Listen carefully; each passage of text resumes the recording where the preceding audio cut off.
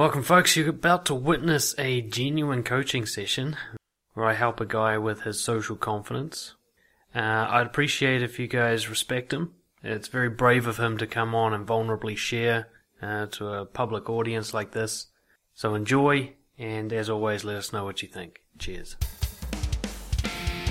This is Brojo Online. Masculinity, confidence, and integrity with Dan Monroe.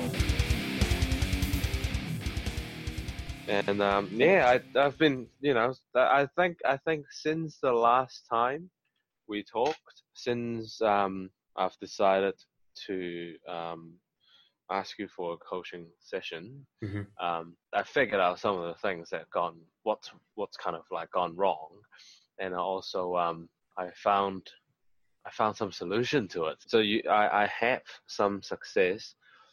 Just following certain strategies and practice, or just habits that I can kind of create for myself, that kind of I'll be a little bit more out there, just to help me to just open up myself a little bit more. Like when you were talking about limiting beliefs, like I think I didn't really have, if there is any, it's financial. Like, because I didn't grow up with a lot, and I've just starting to learn. Like, I spent a lot of money in learning how to make money. Right. Like, and I'm really watchful, see who is a scam and who is not. So these are usually registered financial advisors, and I actually spent money to go there to learn to make money. But I do have limiting beliefs about these things. I think I'm slowly getting better. I do have a bunch of, I keep on thinking that I'm not funny. And I keep thinking that I'm like not talkative. I keep thinking that like there's this thing that I keep on thinking that is that I think it starts off because when I was quite young, somehow I ended up being the youngest among all of us to just kind of get picked on when I was with my cousins. Right. And then my dad pulled me aside every single time that I cried, and just like I hold no resentment because he was trying his best with his very limited education. I think he only graduated high school, but what he taught me, like, things was like, oh, don't cry. You never cried. And he even beat me for it. Like, so what he was trying to do is to get me to become like tough and like not expressive at all. Yeah. But then what happens, that just probably turned into more like an anger issue at the end. And obviously then I came here when I was 16. Yeah. And there was a whole bunch of stuff that I have to go through and relearn as well. And I guess I have mates, like, but I tend to think that when and it's been a long time when I'm with my mates in high school, like we're playing bands and stuff, but obviously because of a language barrier, like I would be the least talkative person.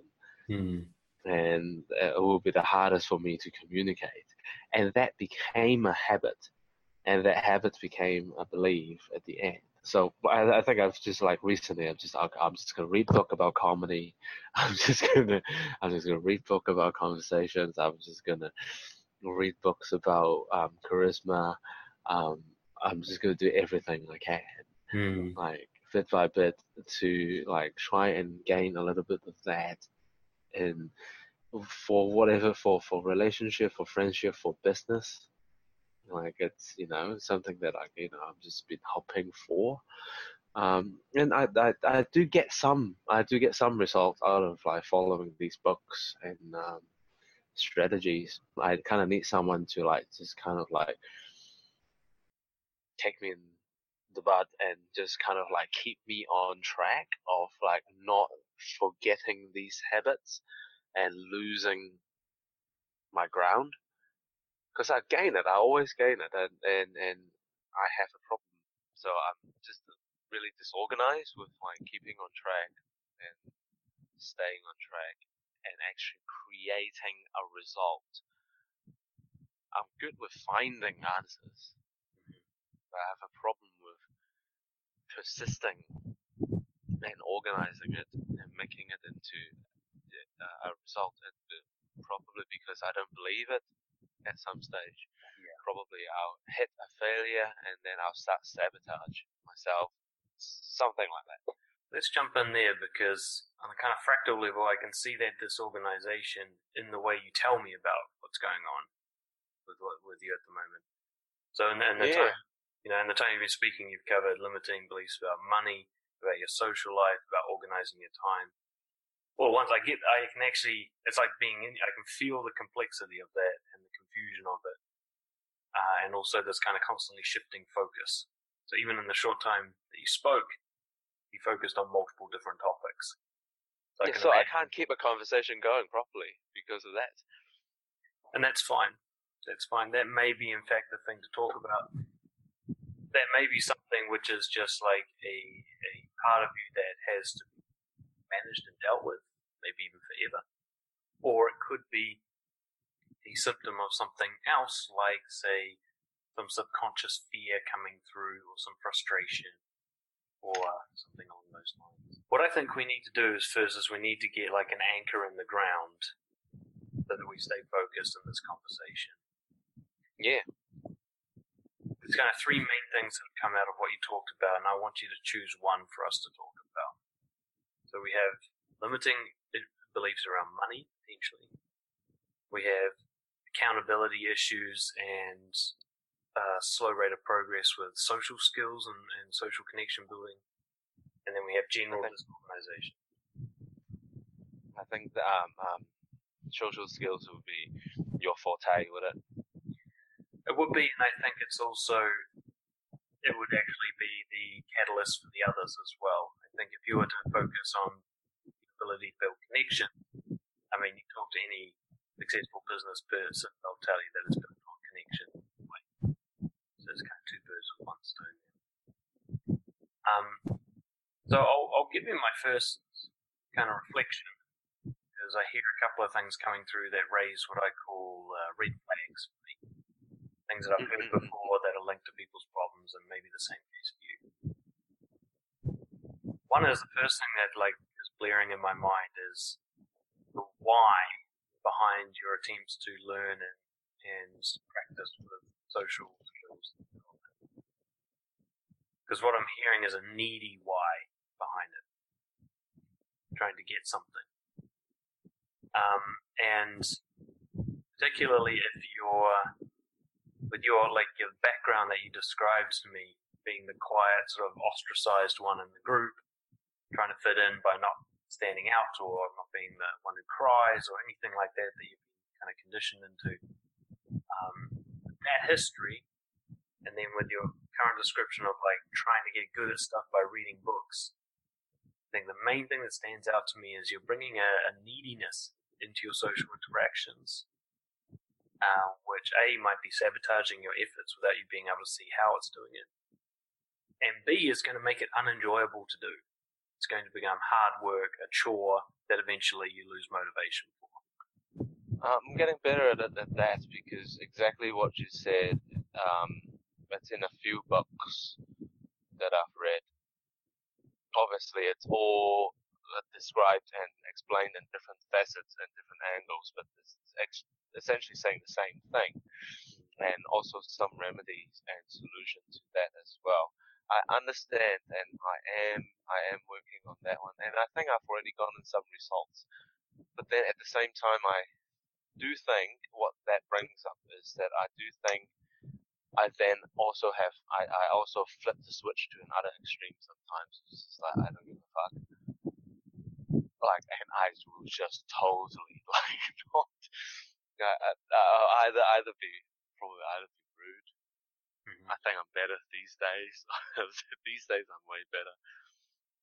Just being a little bit more mature, or I will just walk away. Now that's something I want to point out on, because there's a pattern I've seen with coaching quite a lot, and it's this pendulum that you described, this flicking back and forth between two extremes.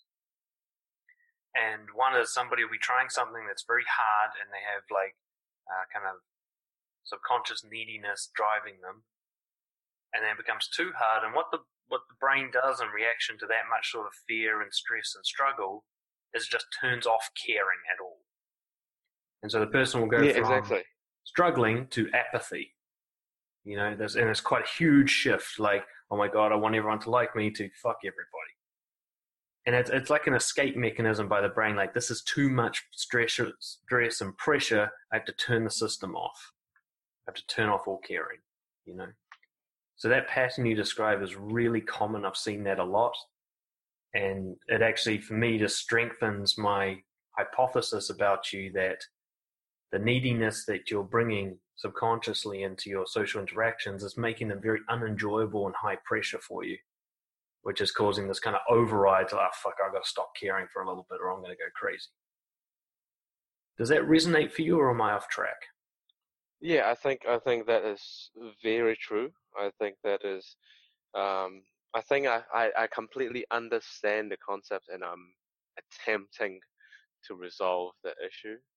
And I think at least me consciously doing things, I'm catching myself do it and stopping it. And one thing that I do understand is I am starting to enjoy that pressure. I'm starting to embrace it. I'm starting to go, okay, well, I have to stay on this level, not drop all the way down and not going all the way up, but like it's and kind of like an equilibrium sort of interaction kind of thing. I like what you said, like treat everyone as an equal. That worked out for me pretty well. I think from, obviously it wasn't as consistent as you would have encouraged us to do in the workshop, but I'm starting to be able to pick up some of the things that I was told to do, to exercise and be able to do it. And even if I were to say it in a way that is awkward, but I'm not actually, you know, I'm just genuinely wanted to let you know that you smell really nice. But yeah, but that's what that's yeah. I think I get it, but somehow it's not consistently reacting. It's not wired in yet, and I might need some help with that. You know, I think there's a really good chance that you're actually doing everything you should be doing at this stage. You're kind of doing everything right, but perhaps lacking the patience of someone who is trying to overcome decades of conditioning towards something else. You know, trying to balance those scales. I remember when I was going through my own sort of, there's a phase of like overcoming social fears, and I just like look for one and overcome it. A lot of honesty stuff. And I just come home so fucking exhausted and frustrated with like the rate of progress I was seeing, so to speak. Until somebody, I think it was a coach at the time, helped me realize, well, you imagine that you've been in hospital for like a year, just lying in a hospital bed and all your muscles have withered away and all your joints have seized up and stuff. You're not going to run a marathon right out of the gate. It's going to be this long, slow, like conditioning process. And he said, like, how long have you been like a people pleaser, for begging approval, shy, and all that? I was like, wow, it's more than 20 years.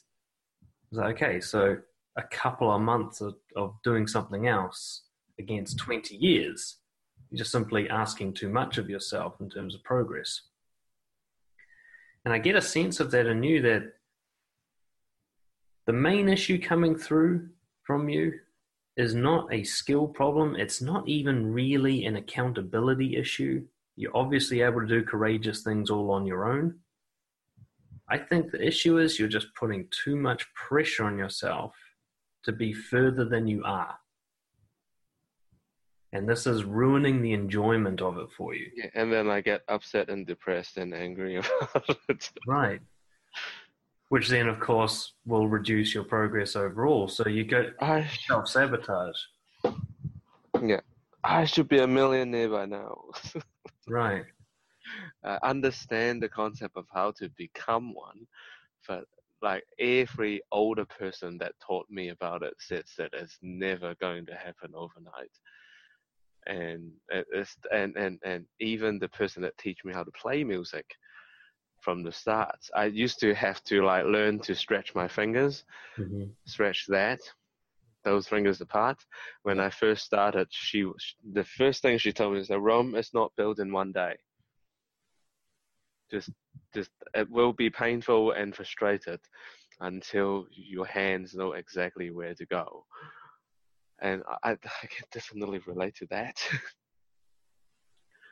Well, I think this is one of those things that you understand rationally, but are not believing emotionally.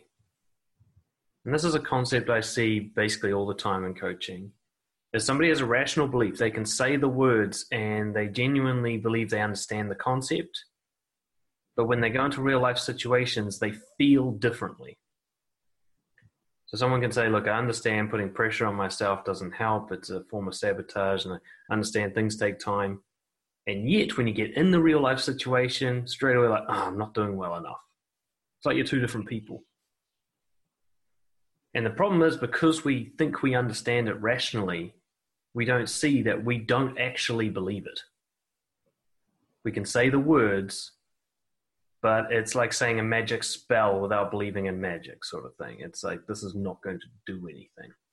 And when I'm in the situation, my emotions clearly tell me I don't believe that, because of how hard I am on myself and how much I say I failed and not good enough yet and I should be this by now. That kind of talk shows there's another belief system in there. So the thing is, I think if you were to enjoy socializing without pressure, all the progress you want to make would naturally occur. Right? You're obviously a courageous guy. You're willing to try new things. That combination alone plus time solves any social issues you have.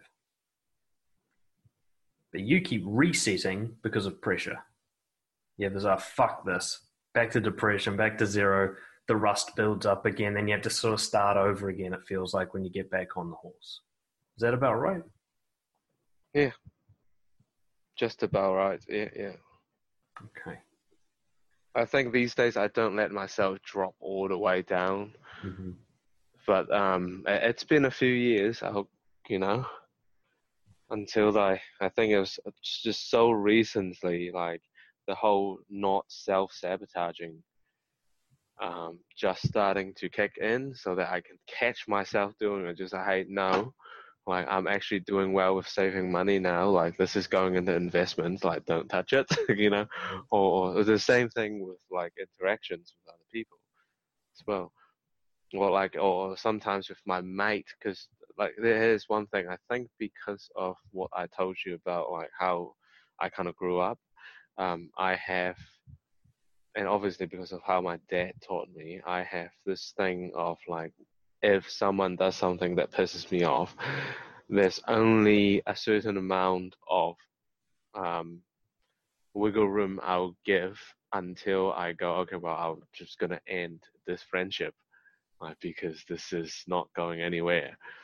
But sometimes I think I finally really starting to understand that whatever I see the other person doing, it's not necessarily what they are trying to do. Sometimes that's just who they are. And I will have to make a decision to let them be themselves. Otherwise, this world will just be copies of me, won't it? Exactly.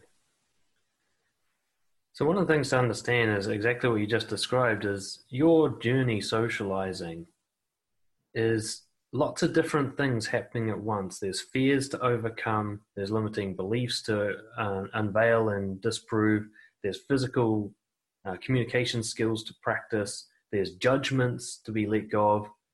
This is quite a complicated, in-depth learning process.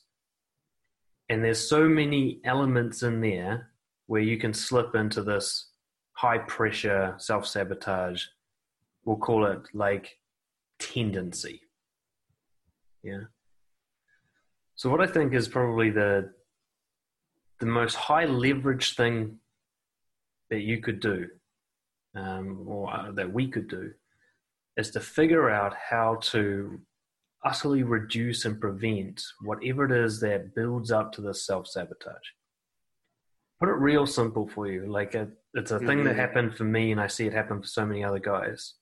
When you figure out how to make building social skills an enjoyable process in itself, it's fully rewarding without making progress, then the progress is made. Okay.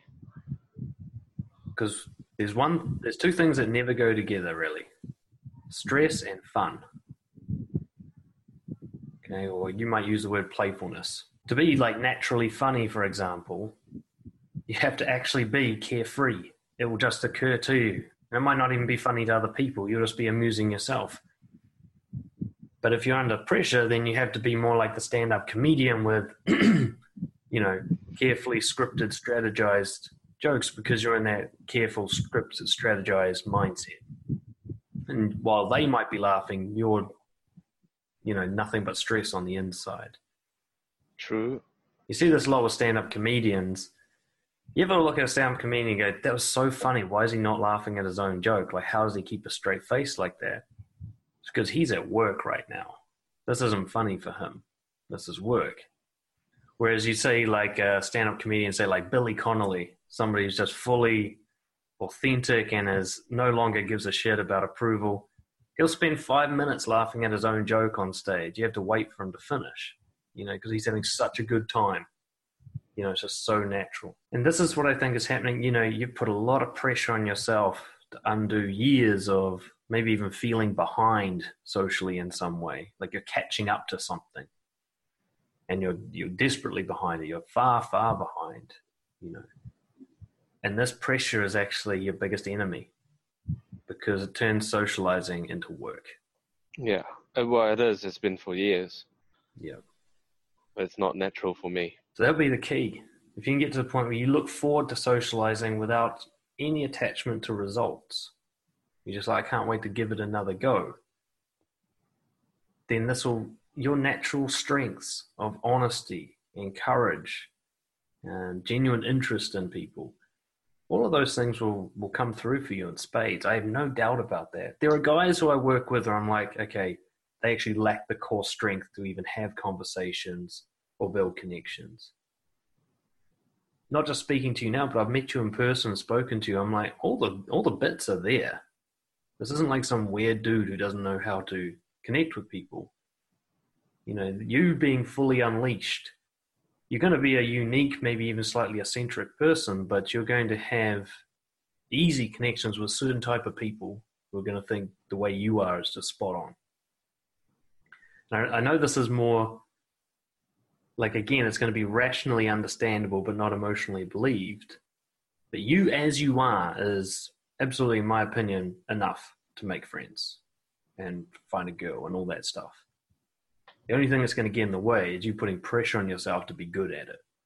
It's going to get in the way for two reasons. One is because instead of being authentic, you'll be contrived. You'll be trying to be good at it rather than just expressing yourself. And the second thing, of course, is all that pressure and stress is going to wreck this for you in terms of enjoyment.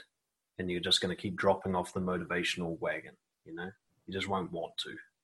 I remember, especially when I was doing pickup and stuff, I'd go force myself to talk to these people. And then for 3 or 4 weeks, I couldn't talk to anyone. I was like, I just can't. I can't do it. Talking to people just gave me anxiety. Just the thought of talking to people gave me anxiety. Because there's just so much stress and pressure in that area for me. It was always hard. I want to try coming at this from a completely different angle. Actually think back, if any, examples of times where you were socializing and it was just fun and carefree for you. You didn't have to think about anything, no strategy or technique. You're just in the moment. You had anything like that recently? Yeah, it's today I met a mechanic and I'm just talking about trucks. Talking about this old guy that have this old Land Cruiser, and we cut the Cody down, and he was dragging the thing backwards. He's backing the car with just a chain on the Cody tree, and this is 100-year-old Kauri tree, and he's pulling it. And it was moving, and because he has to drag it up the hill in the mud as well. He's got a portable sawmill, and you'll be imagine my boss is like 10 years older than me. He's in his mid-40s. Even he runs around like a little kid. We were all so excited. It was just like, you see this giant tree getting milled down. Well, it was gutted because that tree didn't even have die back on it. It was perfectly fine, but it wasn't up to us whether or not it gets cut down or not. So it was down already. It was watching it getting milled. And for us was such an experience. And we were just like school trip for us. We were just like little kids.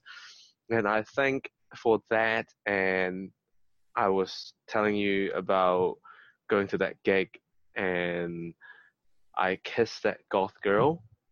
So those are the two kind of, or maybe at work is the most, and that's why boxing and like MMA, I'm in my elements. Like even like if it's in a construction site, if we're talking about trucks, or if we're in a heavy metal gig,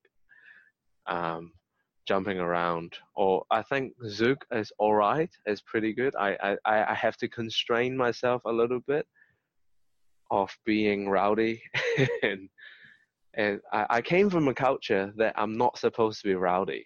I'm not supposed to hug anyone.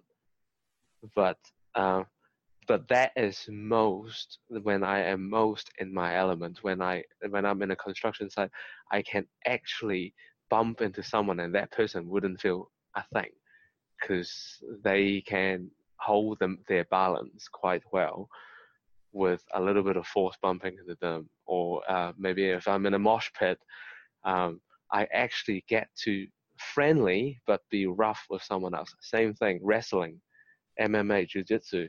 I get to wrestle someone else with force but friendly. Like I know I love that other person that I'm wrestling with because I'm having so much. I'm like a little kid. I get to have fun with them. But I will genuinely be smiling. But at the same time, I know that wasn't about aggression. It's because as a friendly contesting of strength, and I am always happy with that. So I guess these are the most of the time when I'm like, well, obviously talking about trucks, just let me be a little boy sometimes. Like I'm not, but then I guess now I've learned to like, especially when I'm with girls, then I'm not looking for a mum. I think a lot of books that I read taught me the thing, because I came here since I was 16. So and my father himself is not really good with teaching me these things. I learned it all from bar managers, bouncers, chefs, and now I read books from these successful people, men that writes these books that teaches things. It's, okay, actually that is a father pep talk that I've never had before. I never gone through that stage from a 16-year-old to becoming an adult. But once I've become an adult, I've only learned to push myself down to be polite and work and climb up in my career and so on, but never learned to like open up myself. As soon as I read that book about what you were talking about, and you know what? You know how you said when we were in the workshop, the first thing you taught us was like, when someone asks you a question, answer with how you feel. That was from this other book that I read. The guy who wrote the book suggested it, is from this Karen Healy. He calls it a whisper question. And he was teaching exactly the same thing. And someone on the website called ruthlesstruth.com, Karen Healy, teaches that. But he said the boils down to it is like whenever someone asks you a question, try to, even if you might say something embarrassing, or even if you start rambling on a little bit, instead of answering with a single answer, express yourself freely. It's more powerful to have a habit to do it like that, and you will slowly learn to tune it to whatever it suits. Then like that. And so these are the times that I have that makes me feel like I have to control myself to be an adult, but I still kind of get to have a little bit of being a little kid. Then that's when I don't care. Yeah. Like I will, but sometimes it's really hard. Like I think I freaked out. I could see a tiny bit. I'm glad he wasn't. This guy at Zug, just before I left, I kind of, because he looks pretty buffed, I was just like, okay, well. So I ran over to him and I just jumped on him and grabbed him on his shoulder. Like, this is kind of how I want to interact with people. Mm-hmm. It's actually not acting. I don't care. I obviously, the way I put pressure on another person's body, I would never do it in a way that is hurting. I'm not the kind of guy that like pretends to be macho, and then when I give someone a hug, I just smack them real hard in the back, kind of give them a red rash kind of thing. I'm not kind of like that, but like I have learned to, like, if it's firm but comfortable, it's a good way to build connection. Oh, like you saw me giving a hug. Mm-hmm. I was like, that for me helps me to let go of wanting results and progress as well, because that's kind of how I am. But I also grew up and was brought up in a culture that is a no-no. It's kind of conflicting for me. Okay, that gives me some. Yeah, that's really good to hear that, because whenever you get to a point where you're not enjoying socializing and you just want to give up and it's depressing you, I want you to see what you've been doing that's different to what you just described. Okay, because I'm pretty sure if your social life was nothing but the moments you just described, that playfulness, there wouldn't be the sense of, oh, I give up on this. Right? So there's something else that's coming in, and there's a conflict I hear. Actually, there's quite a few going on in you, which I think it's kind of like a ball of string that needs to be like untangled. There's all these different little conflicts, and one of them is, on one hand, you're, I think, naturally quite affectionate, and then you're coming from a background where that's really shunned, so there's a shame about it in you as well, which will either repress it, it will either constrain you, or it might even come out a bit weird because it's extreme, like weeks worth of repression comes bursting out.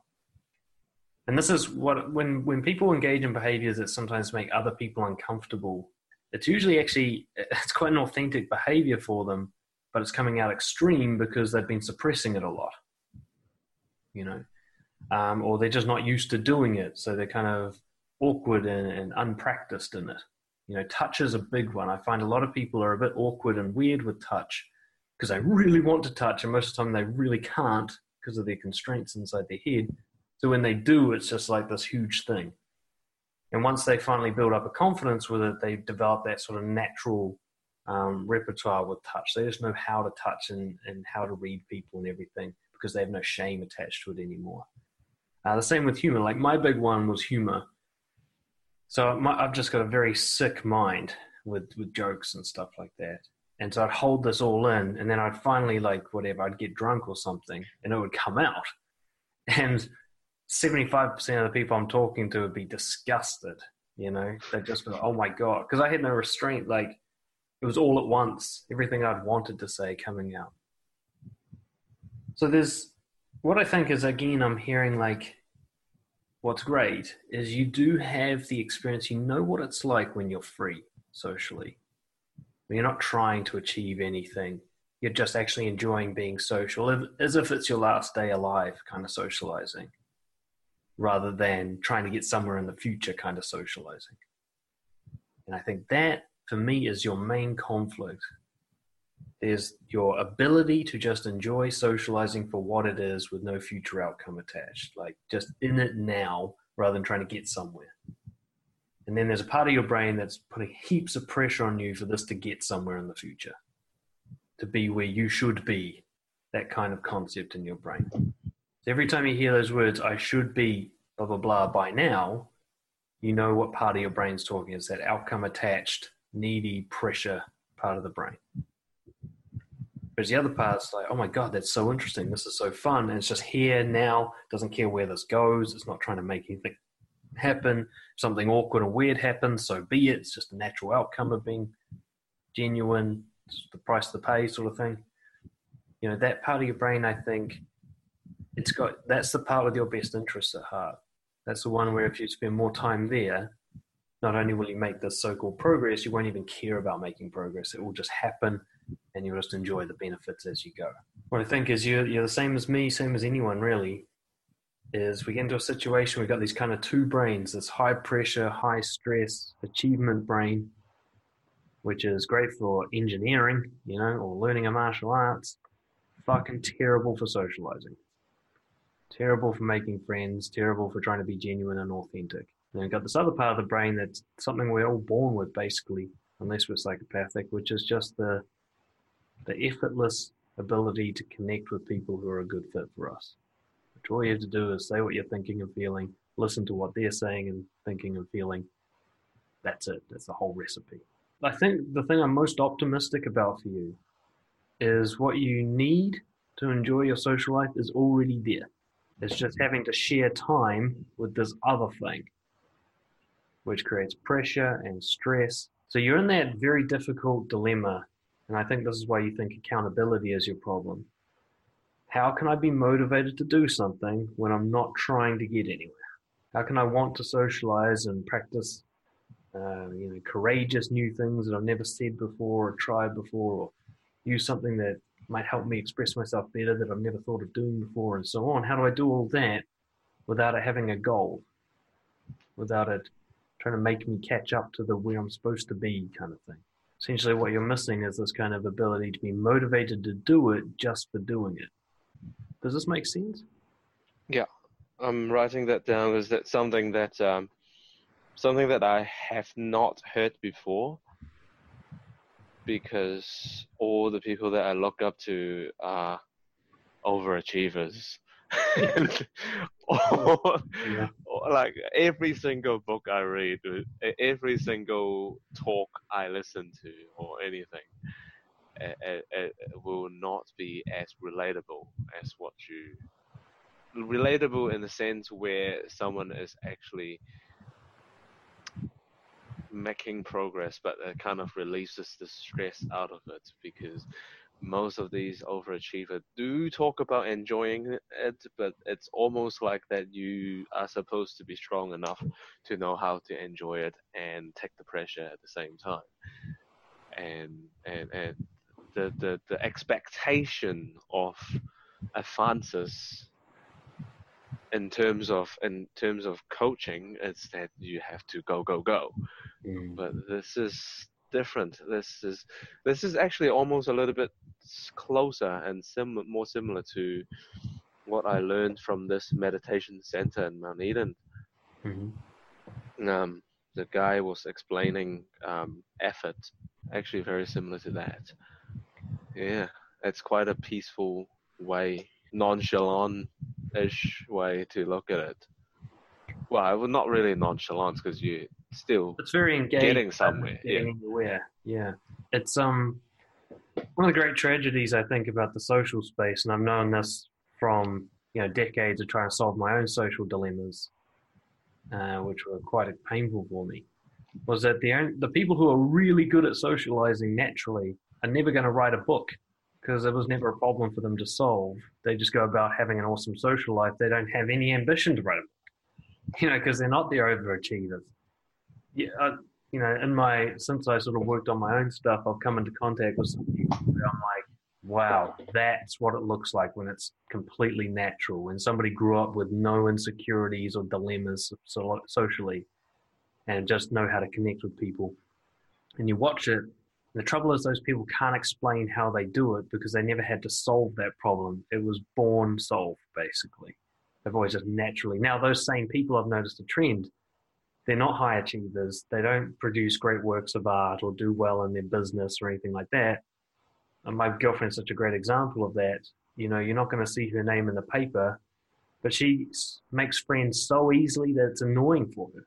She's like, she can't keep up with all of them. She has to be like harsh and like who she spends time with, because people just connect to her so easily, and she never tries to make a friend ever. She doesn't even really understand what it means to have to try, because it's so natural for her. But in our relationship, I'm the achiever one. I'm the one who has to drive us forward and do the progress stuff, where she makes sure that we're never short on friends, kind of thing. So that's one of the dilemmas when you read books, even by people like myself, who tell you sort of how to make friends. These are the people that treated it like an engineering problem.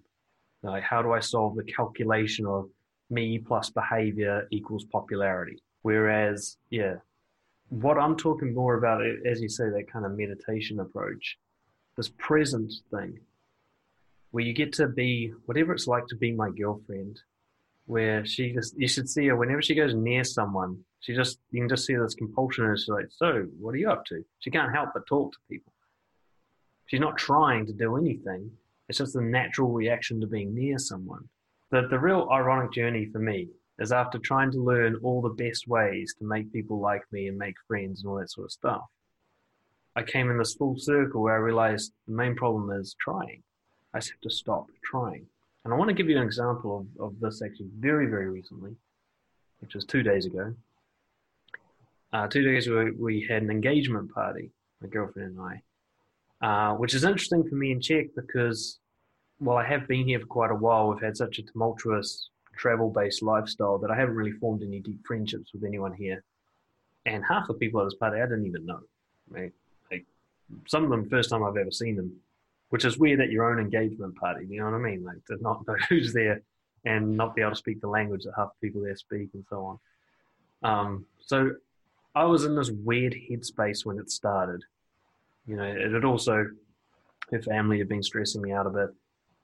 And so I'm at this party, it's supposed to be my party, so I can already feel this pressure on, like, you have to make this good because it's your big day sort of thing. That shit that comes on to us. And then there's always people I don't know, and it's a bit stressful, and I couldn't be feeling more antisocial, I'm like, this is just the worst fucking day to have this thing. But I've been here before, and this is the kind of lesson that I'm hoping you'll be able to pick up. Is when I notice this happening, I'm like, I'm doing it. I'm putting pressure on myself to make this go well. That's my problem. Because if I take that away, if this doesn't have to go well, then I'm just the guy standing at a place. That's easy enough to do. I can just stand. Like, that's no problem at all. That's a very easy goal to accomplish. When I'm the guy who has to make this really sociable and enjoy himself and make new friends, all of a sudden this is very difficult. But just standing still, that piece of piss, I've done that a lot. And so I literally, and I've done this quite a few times, I just stopped and I went, okay, this doesn't have to go well. In fact, this could just be an endurance. I will just get through tonight. Even if it means just standing still by myself all night long, it can be a test of my stamina. But pressure to do anything socially, zero. Like, I do not have to make any new friends. I don't have to talk to people. I don't have to do anything. I just have to be here. That's it. And if anything else, if someone wants to communicate with me, I'm not going to throw them away, right? If someone wants to bring something to me, fine. Within, I'd say, about half an hour of me sort of coming to that decision consciously, this kind of let go decision, I was deep in conversation with some new guy I hadn't met within half an hour. We just sort of made eyes across that sounds very gay, but we just made eyes across the food table, and he was just like, did that sort of nod thing, and I was like, oh, we've met, or have I met you? And then we just started talking. Turns out he speaks English, bonus. And we spent most of the rest of the night actually communicating, because he turned out he's a very sort of bro Joey type guy, We talked about a lot of self-development, really deep shit straight away. I've had this effect happen in numerous social situations where I'm all fucked up in my head, all stressed out, lots of pressure and anxiety, and then I just say, I just give up. I'm not running away. I'm just giving up results. I'm giving up doing well. I'm giving up impressing anybody, even myself. I'll just be here. If an opportunity presents itself, I'll take it. I'm not going to try and force it. And I'm not going to try and pretend to be anything to make it work. I'm not going to employ any strategies to be more successful. I call it going zero. I'm just going to go to zero, let the world come to me. So the key to that little sort of more practical strategy is you have to notice when you're not having fun socially. You'll notice it because there's something to notice. When you are just lost in the moment having fun, you won't be thinking. You won't be strategizing. There'll be nothing to catch yourself doing. You can just enjoy the moment. When you catch yourself, this is a moment where you're either going to put heaps of pressure on yourself and build up a picture that socializing isn't fun, it's just full of pain, or you're going to want to run away, like you've said before. You either literally run away or you just turn into this, I don't give a fuck, I'll offend people or push them away, who gives a shit, which is just another form of running away. It's a kind of running away emotionally. It's a fairly lengthy rant. What are your thoughts on what I've just said there? I think it complements everything that I've learned. So obviously, because it's so similar to everything that you taught in a workshop, what I've learned. They're just different angles. So I think it's not a technique or a tact thing. Although there's some merits to keep learning, because it obviously doesn't come naturally for me. But you have given me a pressure releasing valve attached to the system. Engineering terms.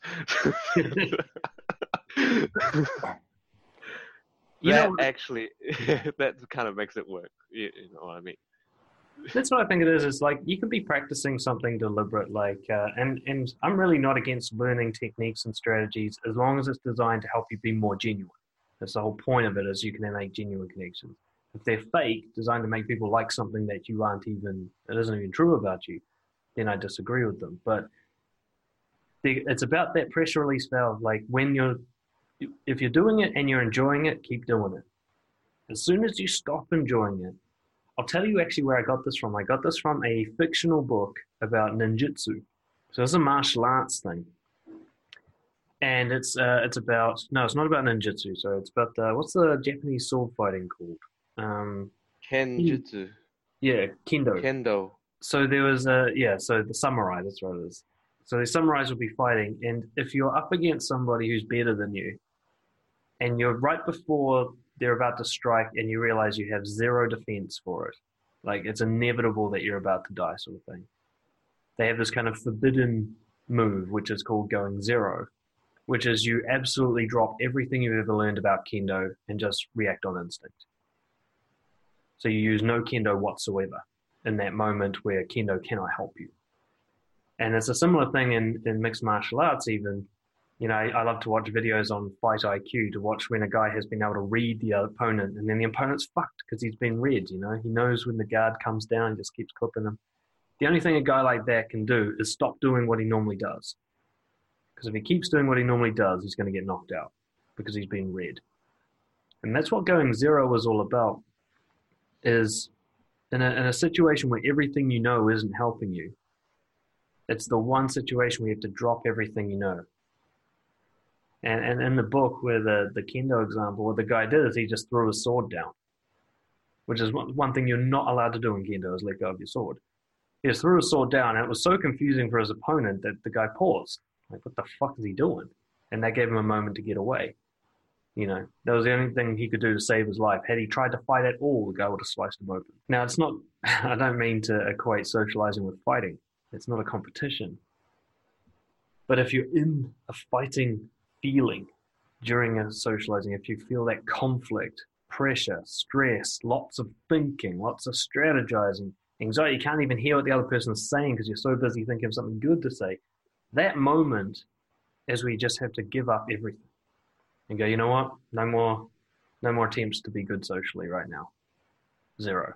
I will just stand here, the loser loner by himself all night, if that's what it takes. I will make this just a test of my endurance rather than an attempt to be good socially. And it's amazing. It might take a minute, it might take 5, it might take 30 for that to just bring those cortisol stress levels down, release the pressure, make you just go, fuck, I'm just another I'm just another human, just another primate in a room full of other primates, most of whom are feeling anxious as well.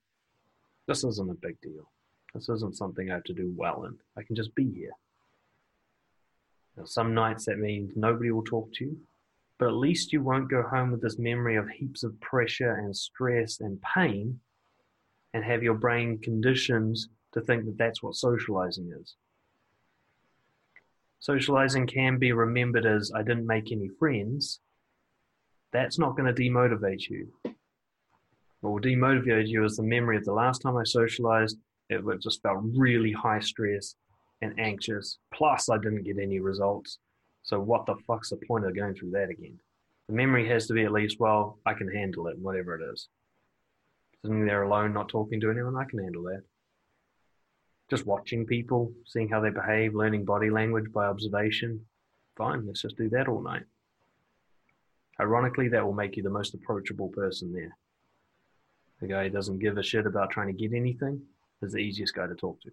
Like I said, you're not doing anything wrong, and the impression you give me and what I saw at the workshop is you're doing everything right, all the pieces are there, it's just going to be a matter of time before these slowly help you bring out your true self, allow people to see it, allow those people to like you, keep them in your life longer and longer over time. All of that, I think, is naturally going to occur if you just don't demotivate yourself with high pressure. If you're able to go, okay, right now, even though those same things I was doing were fun last night, I'm not having fun tonight with those same things, so I'm going to have to drop the things tonight. I'm just going to have to let go, release the pressure valve. Be a friend to yourself before you be a friend to other people. What I'd recommend as homework is actually to write down a list of kind of symptoms to know when you need to release pressure. It might be certain things that you tend to react to, like maybe a rejection or something. The pressure tends to go up, knowing that, okay, if I get rejected, I need to turn pressure off. Just assume that that's probably going to be needed. It might be certain thoughts like, oh no, I'm not making friends quick enough, or I'm not being funny enough, or whatever. Maybe certain thoughts like that pop up. Or it could just be a sense. For me, it was a sense of going into myself. I'm not listening, paying attention to people properly. I'm just focused on my own thoughts and my own kind of strategies. I'm projecting into the future a lot. I'm worried about what happened in the past a lot. I'm not here, That was my biggest warning sign. If I'm ever like that, like I was just before our engagement party on the weekend, worried about what just happened and what will happen, I'm like, okay, it's pressure release time. Back to zero. It's funny, you can stand there doing nothing. Nothing bad happens. Some people might be like, why is that guy standing there by himself? That's fine. They're not going to throw rocks or anything. You can just stand there. Just be this kind of like a lighthouse in a storm, You're just still, just watching. Everybody else is around you, swirling around. And you can just be the still thing and realize, hey, this is completely pain-free. Nothing bad's happening to me here. How do you feel about giving that a bit of a experimental go this week? Write down a list of symptoms whenever I feel the pressure. Yeah. You may even need to do it beforehand. Like you might have, say, you're going to a party or going to Zoog or something. And beforehand, you're like, oh, here's a good chance to make some friends. And you can feel that pressure building up. Like your brain's already asking goals to be achieved and things like that. And it's not, you're already sort of, you might notice like, maybe I'm too tired tonight or something. You'll notice excuses start eking in to get out of a situation, or you just hear this voice saying, you better make something out of tonight. It's a big deal. You can even go zero before you even show up. And say, look, just go there for the minimum amount of time and then leave. That's the maximum that's required of you. I'm already under pressure. I know that doesn't help. So let's just go there with no pressure. If tonight all I do is show up, dance, go home, so be it.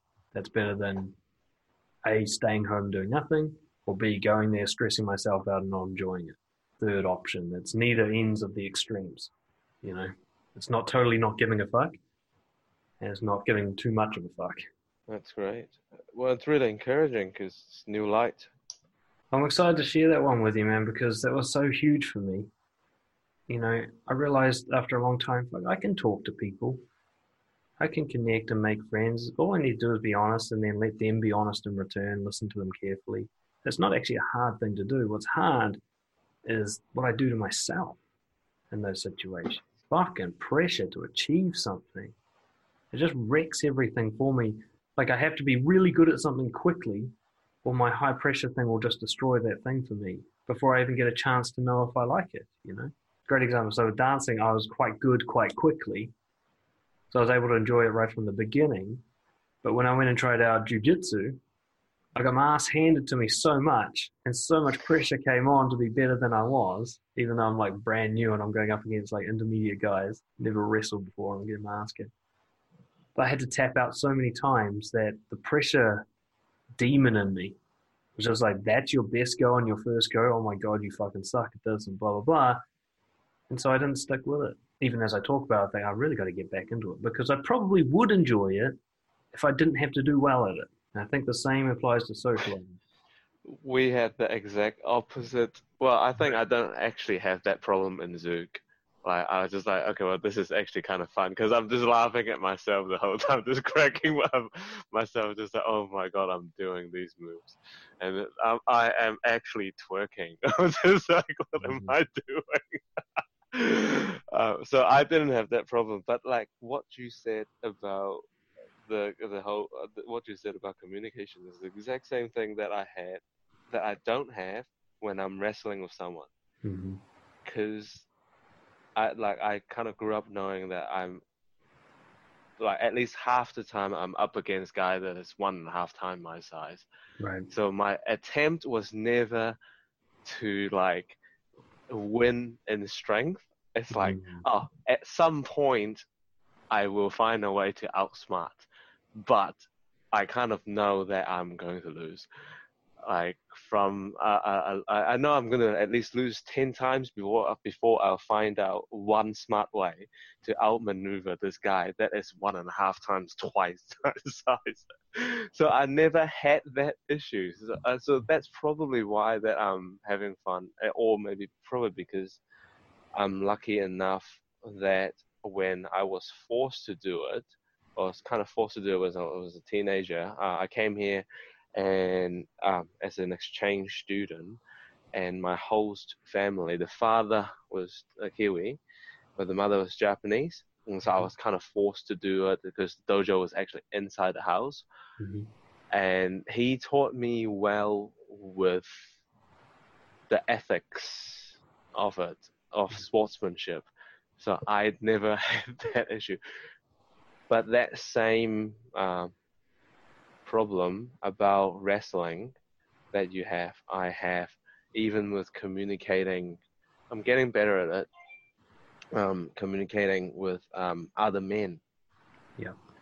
This, especially in a competitive-ish group, dog pack hierarchy sort of environment, whether or not in conversation I'm going to achieve in a way to where that when I am leading a project or someone else is leading a project, and I see that in myself, and I see that in conversation between the higher ups talking to each other. It actually takes nobility for the older men to not have the slightest of like kind of scrabbling with each other who's the boss when they're in front of us, the younger guys. Yeah. Because it's really hard to identify who is the top of the pack being the leader in that sort of situation. And I am aware of myself when it's outside of work in a friendship situation that can kick in. But that could be a conversation for another time or whatever. But you know what I mean? Well, I think this is a great thing to keep in mind, is to understand how I view the social situation with jiu-jitsu, with wrestling, is how you view, say, communication at a party or in another social event with other men. It shows you how subjective this is, because when we reverse it, the way you feel wrestling, I feel at a party, right? So it's just subjective. It's all in your head. And the funny thing is, it's transferable. There is a way for you to transfer the way you view communicating with others through wrestling to communicating with others through words. It's actually very much the same thing. Body language and language, it's all language. And I have to do the same thing. So I can learn from you when I go to wrestling and be like, okay, I am definitely going to be the worst here. So that's not the problem. I just need to go and then, let's go learn from all these guys who are better than me. I'm surrounded by teachers right now.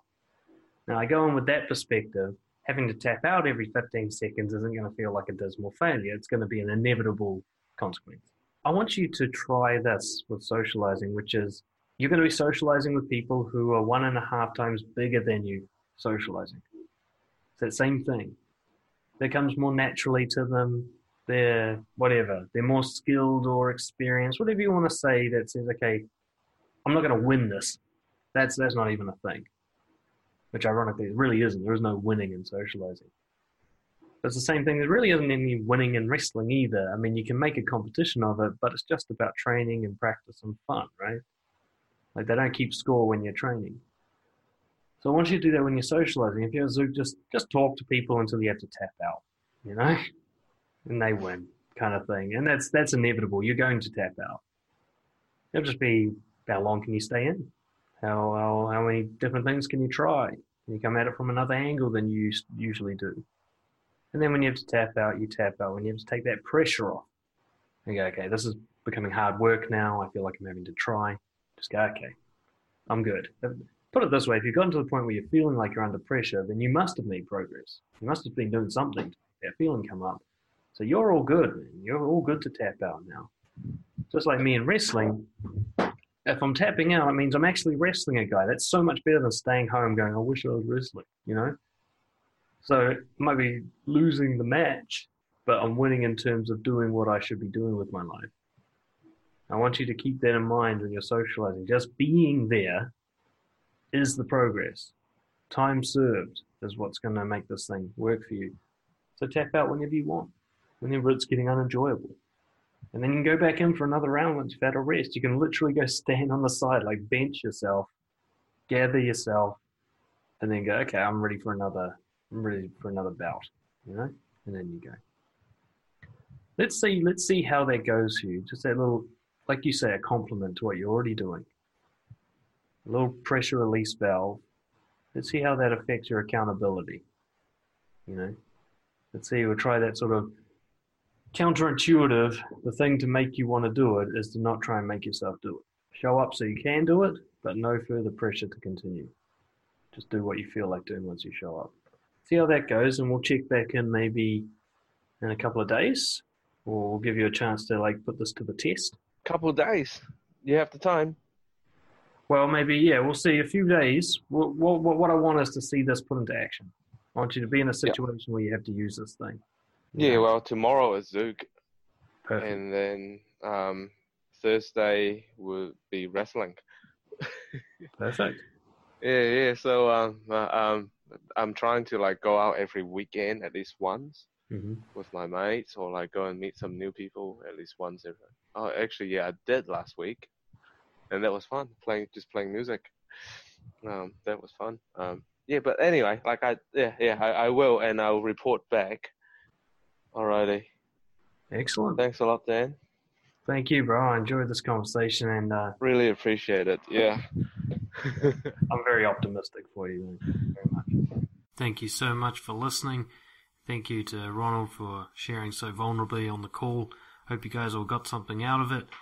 And if you enjoyed that enough to think, damn, maybe I want a coaching session for myself, simply get in touch. dan@brojo.co.nz, and I'll send you a form to fill out to see if we're a good match for a complimentary introductory coaching session.